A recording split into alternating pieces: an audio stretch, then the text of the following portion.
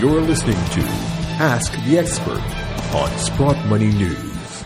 Well, greetings once again from Sprott Money News and SprottMoney.com. This is your Ask the Expert segment for September 2018. I'm your host, Craig Hemke, and joining us this month is Ned Naylor-Leyland. Many of you in the gold community know Ned. He is a portfolio manager of the Old Mutual Gold and Silver Fund, which actually soon to be renamed the Marion Global Investors Gold and Silver Fund. He is, like I said, a money manager and a great advocate for precious metals and gold and silver specifically. It's great to get a chance to visit with him again and ask him some questions. So, Ned, thank you for taking a few minutes to join us. Not at all. It's my pleasure, Craig. It's always fun. I'm looking forward to it. Hey, and before we get started, just so everyone knows, we've got a couple of specials going on at Sprott Money this month. One, we've just recently picked up the most popular Queen Beast series from the Royal Mint called the Falcon of the Plantagenets. I got to tell you, nobody told me how to pronounce that one, but I suppose if it's so popular, Ned, people probably know what I'm talking about. It's 4.9 gold. This coin is also available in 2-ounce silver coins, and you can pre-order these Falcons at Sprott Money.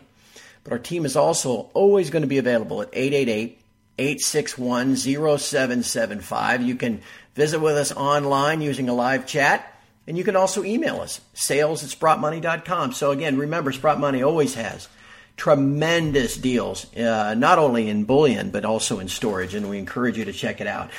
Ned, we announced that you were going to be our guest, and we had a number of questions get sent in, not only from Sprott Money customers, but from people across the interwebs. You're a very popular guy. I've got 7 questions for you. If you're ready, may I lay number 1 on you? You can definitely do that. Before you do that, I'm not an expert in much, but it's Plantagenets. Oh, I should have had you do the promo, Ned. That's perfect. Plantagenets. Thank you very much. Well, I believe so. But yeah, go on. Hit me with number 1. All right, you got it. All right, Ned, let's start right with this. And this first question deals with the Commitment of Traders report, where for seems like the last decade plus, the speculators have been net long and the commercials have been net short. But the question is, there's been a lot of talk recently about that commercial and speculator positioning on the Commitment of Traders report, with now the commercials being net long and the speculators being net short. What is your opinion on these developments, Ned? Well, look, again, as I said earlier, I'm not very keen on being called an expert on anything, but this wouldn't be something I would be an expert on, and I think arguably you are one. But my observation might be a bit more general. Bearing in mind that I'm structurally long gold and silver mining equities all the time. So the underbelly of the futures market isn't necessarily really something I pay so much attention to, except to understand sort of flow of capital, I suppose. But my main observation would be not only is the obvious one, which is clearly this is an sort of extreme level on a historic basis, which I know most people listening to this will be aware of anyway. But I think it'd be more to do with the interwoven nature of futures market positioning. As I see it, and again, maybe you can correct me if I'm wrong here, really all the speculative money is in the same trades. And those are long dollars, short gold, short silver, long equities, short bonds. Broadly, everybody's in the same trade. And indeed, that would be confirmed funnily enough, by the long-only positioning of the institutional investors that I speak to all the time. So they aren't doing that in futures, but they are also broadly in these same positions. Now, what that says to me is that, that can carry on longer. I'm not predicting it was going to turn around the next 3 weeks, but, we've reached a point where it's not going to take much in terms of momentum change. And I think that the shift will be quite sort of powerful, because all of these trades are going to sort of feed in on each other. I don't know whether that sort of chimes with how you're seeing it, but I think that really that's the point. And that's also, by the way, why I think that whether it's an index or a fund of gold mining stocks, the likes of which we manage, actually represents a good geared way for a portfolio to be exposed to trend reversal, because obviously the mining equities are going to do more than the underlying usually by quite a substantial degree. And people have a problem with correlation and positioning. So actually, I see where we are as being quite exciting. I think it won't take much in terms of a shift in momentum, but it, of course, go on a little longer. And another reason why that might happen, and again, correct me if I'm wrong, Craig, but as I understand it, margin requirements depend on volatility. So, in other words, one of the reasons why there's so much general open interest and involvement of speculating in futures is because, number one, it seems to be a home run bet in all of these trades, but number two, because margin requirements are low. So I think that, you've got a lot of herding and a lot of concentration and a lot of the same trades all interwoven into each other. And I think that when they turn, gold and silver will clearly be one of the beneficiaries of that. But I should think it'll be a broader move rather than just the gold and silver positioning. Yep, that makes a lot of sense, my friend, and that it's always wise to look across all markets, no doubt about that. I do think that's an excellent segue to the second question, though, Ned. Prices have been pressured. I mean, this has just been no fun at all for the last 4 or 5 months, where it seems like it's just been a straight 45-degree down angle in both gold and silver. But the second question has to do with the most recent kind of sell-off that almost looked like capitulation back in the middle part to late part of August. The Turks were selling gold in a way I guess, as a way of defending their currency, at least the Turkish central bank. And then it seemed like there was a lot of mining share pressure due to some ETFs that were closing. Do you think that those were the key drivers back then? That there was some front running being done as well. Knowing that there was this emerging market, I guess, selling of gold that was taking place. I'm not sure that I would say that would be my estimation of what took place. I'm not saying those things don't mean anything. I'm sure they probably do. But I think that, you will know I have a fairly unsophisticated and kind of consistent view for a while now about what really moves the price. And it's a little different than what most people attribute the sort of price movement to. And really, it's an opportunity cost cash decision between dollars and gold. Now, I want to be very clear here. I don't mean that they're inversely correlated, and you may have heard me talk about this in other venues.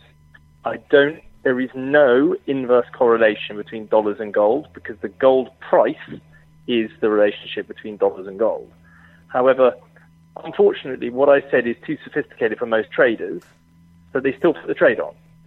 So what happens is, I think, you get these points where people just become totally fixated on this concept of long DXY and short dollar gold. And it's all driven by this opportunity cost feeling in the cash market, the bond market, the money market. Now, as a result, what I'm really talking about are real interest rates. And I think that the central banks, the Fed primarily, of course, done a really fantastic job, as in for themselves, of managing the market's expectation of future rate hikes. I think all of us have been expecting that to sort of back off a bit for a while now, and it hasn't happened. Whether there was just thinner market conditions, I tend to think basically thinner market conditions and a further accentuation of that trade, long dollars, short dollar gold, was really what probably caused that move. But having said that, there is one other thing, which is I had been saying in the 6 months before that happened that the long-term moving average signals that I look at had said that a decent move was coming over the summer. And as you can imagine, I expected it to be the other way. But it did happen, and it happened, in a direction that those of us that are invested in the sector weren't overly happy with. But I wouldn't say that angle about Turkish selling or positioning in mind is probably what drove the move. Ned, that leads us to question number 3 then. And this kind of gets right into your expertise as in the mining shares. There's a lot of talk recently and a lot of excitement about these discoveries that are coming out of the Pilbara region of Western Australia. These gold nuggets and the fields of gold nuggets, that kind of stuff. Mainly this question is, what do you think of it? I mean, is that a viable mining jurisdiction going forward? Yeah, it's a good question. Look, I think that there's certainly an emerging district in that part of Australia. Interestingly, there seem to be about 3 or 4 new districts for gold mining that we've observed appearing over the last year and a half, 2 years, and that's one of them. The geological structures are quite different there than the other ones that we're looking at. I think the problem with that, and for what it's worth, we're not directly, or certainly not through the smaller companies invested in that part of the world. But I think the difficulty here is more to do with how you wrap evaluation around a mining company mining that kind of ore body. And in the old days, you would have just gone into production with private capital and you'd have made a lot of money out of it. But it isn't simple at all to make the street happy and to project on a sort of sensible DCF basis how these things are going to make money in the current markets. So look, I think that I may well be proven wrong about that. Maybe it'll get so exciting that people won't care and they'll all sort of just hurl money at it. But I think it's a difficult place to convince institutional investors like us that there is a really good long-term value play in those stocks that you're sort of inferring and we're talking about. But of course, that's not to say it's not very interesting. Of course it is, and it is very exciting. And actually, Australia, makes up a big proportion of our portfolio. It just doesn't really include that bit, as it were. Got it. All right, Ned, question number 4 is something that when I write for Sprott Money, I've been making a big deal out of. I know my colleague David Brady, who also writes for Sprott Money, he's been writing about this as well, and that is what has lately been an almost tick-for-tick trade of COMEX gold with the Chinese yuan U.S. dollar exchange rate. It's been particularly prevalent since about the middle part of June. You mentioned the dollar index, Ned, lately. The dollar index was at 95 back at late May, and gold was at 1310. The dollar index still at 95, and gold's at 1210. So something is going on there. On this Chinese yuan peg, if you will, do you see that too? And if so, why do you think this is occurring? So look, I'm certainly observing it with interest, and you and I have been talking about how the Chinese will internationalize their currency and the role of gold in it, and all of this for a long time. I'm probably not as keen on the narrative as maybe you two are, more because I get nervous about correlation versus causation, and I don't know really which way round that observation is. It's not to say the observation isn't meaningful, but obviously you and I have talked about dollar yen before. I also know there's incredible correlation in lots and lots and lots of things. Really, eye-watering to an eye-watering degree. Right. It's difficult to pick apart whether or not this is real or it isn't. Now, of course, on a certain level, in light of trade wars, and actually potentially supporting this argument more than anything is the change in rhetoric at political level. Part of me thinks that maybe this is what's happening, because what I can say is over the last 3 months or 4 months, the change in language, political leaders in Eurasia, so Europe all the way through to China, is absolutely amazing. I mean, they're now really, all of them are talking about settlement currencies and dollars and gold. Yep. So, if that's really close to something happening, then it would be possible that this relationship is really, really there. But I just worry a bit because, there's all this delta hedging that goes on in the banks, which is to say that, bank risk departments don't really mind what you're using to prove that your book is matched or hedged. And we've seen these kinds of relationships before, so I just don't know. But I'm, of course, like everybody else, watching it with great interest and paying attention to it. And I certainly do think that China and demonstrably, in fact, India and Iran and Russia are now doing oil for gold. I mean, that is happening. I don't think there's actually any doubt about this now. But I don't know about that specific correlation and its meaning to a degree where I feel really confident making predictions about it. Got it. Well, I'll tell you what, I think that's an excellent segue to question number 5. and it gets to that dollar reserve currency status that you just mentioned a second ago. You know, Jim Rickards has written a number of books where he speculates that the SDR, that basket of currencies that's put together by the IMF, will be the next global reserve currency, perhaps emerging in the next financial crisis. Do you foresee, if that's the case, let's put it that way, do you foresee a role for gold in that basket? Well, I don't think they could possibly do it without gold in that basket. So not to answer your question in one sentence, which of course I don't think is the idea of us doing the call, but you know, I think if we do get that as global money imposed from above by our wonderful owners, then sure, I think it has to be there to deliver the kind of discipline that gold performed between the end of World War II and 1971. I think that's a certainty. Whether or not that's actually the way things are going to roll out, I think is a slightly more apposite question. I think that people accepting such an arrangement would require a greater disruption between times than other alternatives, if you follow what I'm saying. Yes. So, I think that in a way that's an extremely bad sort of setup. I would rather see what appears to be emerging already, which is a sort of... I've made this analogy a few times, and normally people don't know what I'm talking about, but I'll run with it, and hopefully you'll know what I'm talking about.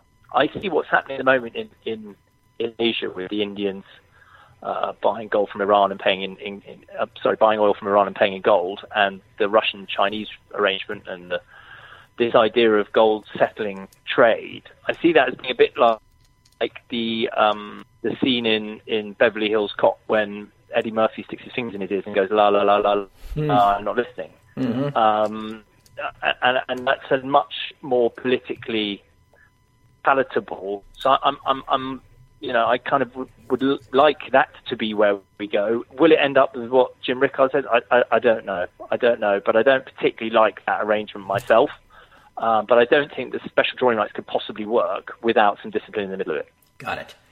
All right, just 2 questions to go, my friend. Question number 6 has to do, again, this is right in your wheelhouse, I suppose. I remember back in December of 2015, actually the entire autumn of 2015, it seemed as if the paper price found what appeared to be a physical floor. We got down to the all-in sustaining cost of the miners, and it seemed like price wasn't going to go much lower.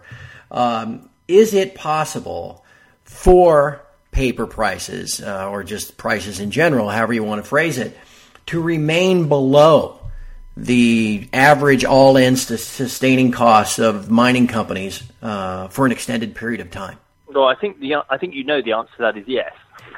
Yeah. Of course it is. On lots of levels, the answer is yes to that. The most important reason being that, mining companies very rarely have consistent grade ore bodies. So, one person's all-in cost can be another person's below all-in cost, and indeed within a mine. So I don't think it just doesn't work like that. But right. What I would say about the floor, which is sort of, I think, a more interesting thing to discuss, is I don't really, because I'm most interested in real interest rate, I think that because of forward guidance there's a floor. So I don't think it's got anything to do with all-in sustaining costs or anything to do with mining whatsoever, because of course gold is priced in cash markets and not in the physical market. I think that the forward guidance is the floor. What I mean by that is, even today, you're pricing in 4 more hikes, and obviously one is coming imminently, and benign inflation. Now, unless we get, let's say, 6 hikes and benign or even lower inflation, what the Fed's done really is create. I mean, there's a band there. I'm not saying it's a sort of $10, spread of a floor, but there is pretty much a floor. And actually, if you look at dollar gold versus dollar forward-looking real interest rates over 5 years, you'll see that there is a very clear band floor between those 2 items. So I think actually the floor is created by the success of forward guidance, but also the inability of forward guidance to be more hawkish, really, than it already is. I don't know if that made any sense. I mean, it did to me, but sure. For me, that's the floor, not nothing to do with mining. Got it. All right, we've reached the end. We have one last question for you, Ned, and definitely appreciate your time and your expertise in answering all of these. The last one has to do with the cryptocurrency market, not so much Bitcoin and Ethereum and the like, but the new gold-backed cryptocurrencies that have been out. Even Sprott US and Rick Rule have brought one out in the last several months. Do you think that these gold-backed cryptocurrencies can ultimately have any impact on changing the current pricing system? No, I don't. And the reason I don't is because I think that, gold, spot gold, which is, of course, really what we're talking about here, is available in so many different forms already, that while there may be more utility, more security, etc., in owning it that way, I think that gold and crypto, if it ends up happening in that way, will be delivered from above, and it won't be a solution from below. So no, I don't see it that way round. I think it's an interesting subject. I'm supportive of all endeavours in that direction, but I don't see any change happening bottom up. I think if every chance will be delivered some kind of gold token using blockchain or distributed ledger powers that be, whether it's this special drawing rights system or whatever. But I don't see that as being disruptive for prices, no. Fair enough. Now, before I let you go, Ned, and before everyone else signs off, just a reminder, the Sprott Money 2018 Autumn Catalog is now out, and it is always full of good deals. You can find it at SprottMoney.com, and one of the things you'll find there is that the Royal Mint has released for the first time some bullion bars. The new Britannia gold bars and silver bars are crafted on 4/9 gold and 3/9 silver and have a new Britannia design. Of course, you can always visit us at Sprott Money to check out the catalog. It's all at SprottMoney.com. And you can also call us at 888-861-0775. Ned, thank you very much for your time. Again, we've been speaking with Ned Naylor-Leyland. He's a portfolio manager of the Old Mutual Gold and Silver Fund and a strong, hardy advocate for precious metal and physical precious metal ownership. Ned, thanks so much for your time. I really appreciate it. That would be silly, Craig. It's an absolute pleasure, and we'll do it again soon. And from all of us here at Sprott Money News and SprottMoney.com, thank you for listening. We'll talk to you again next month.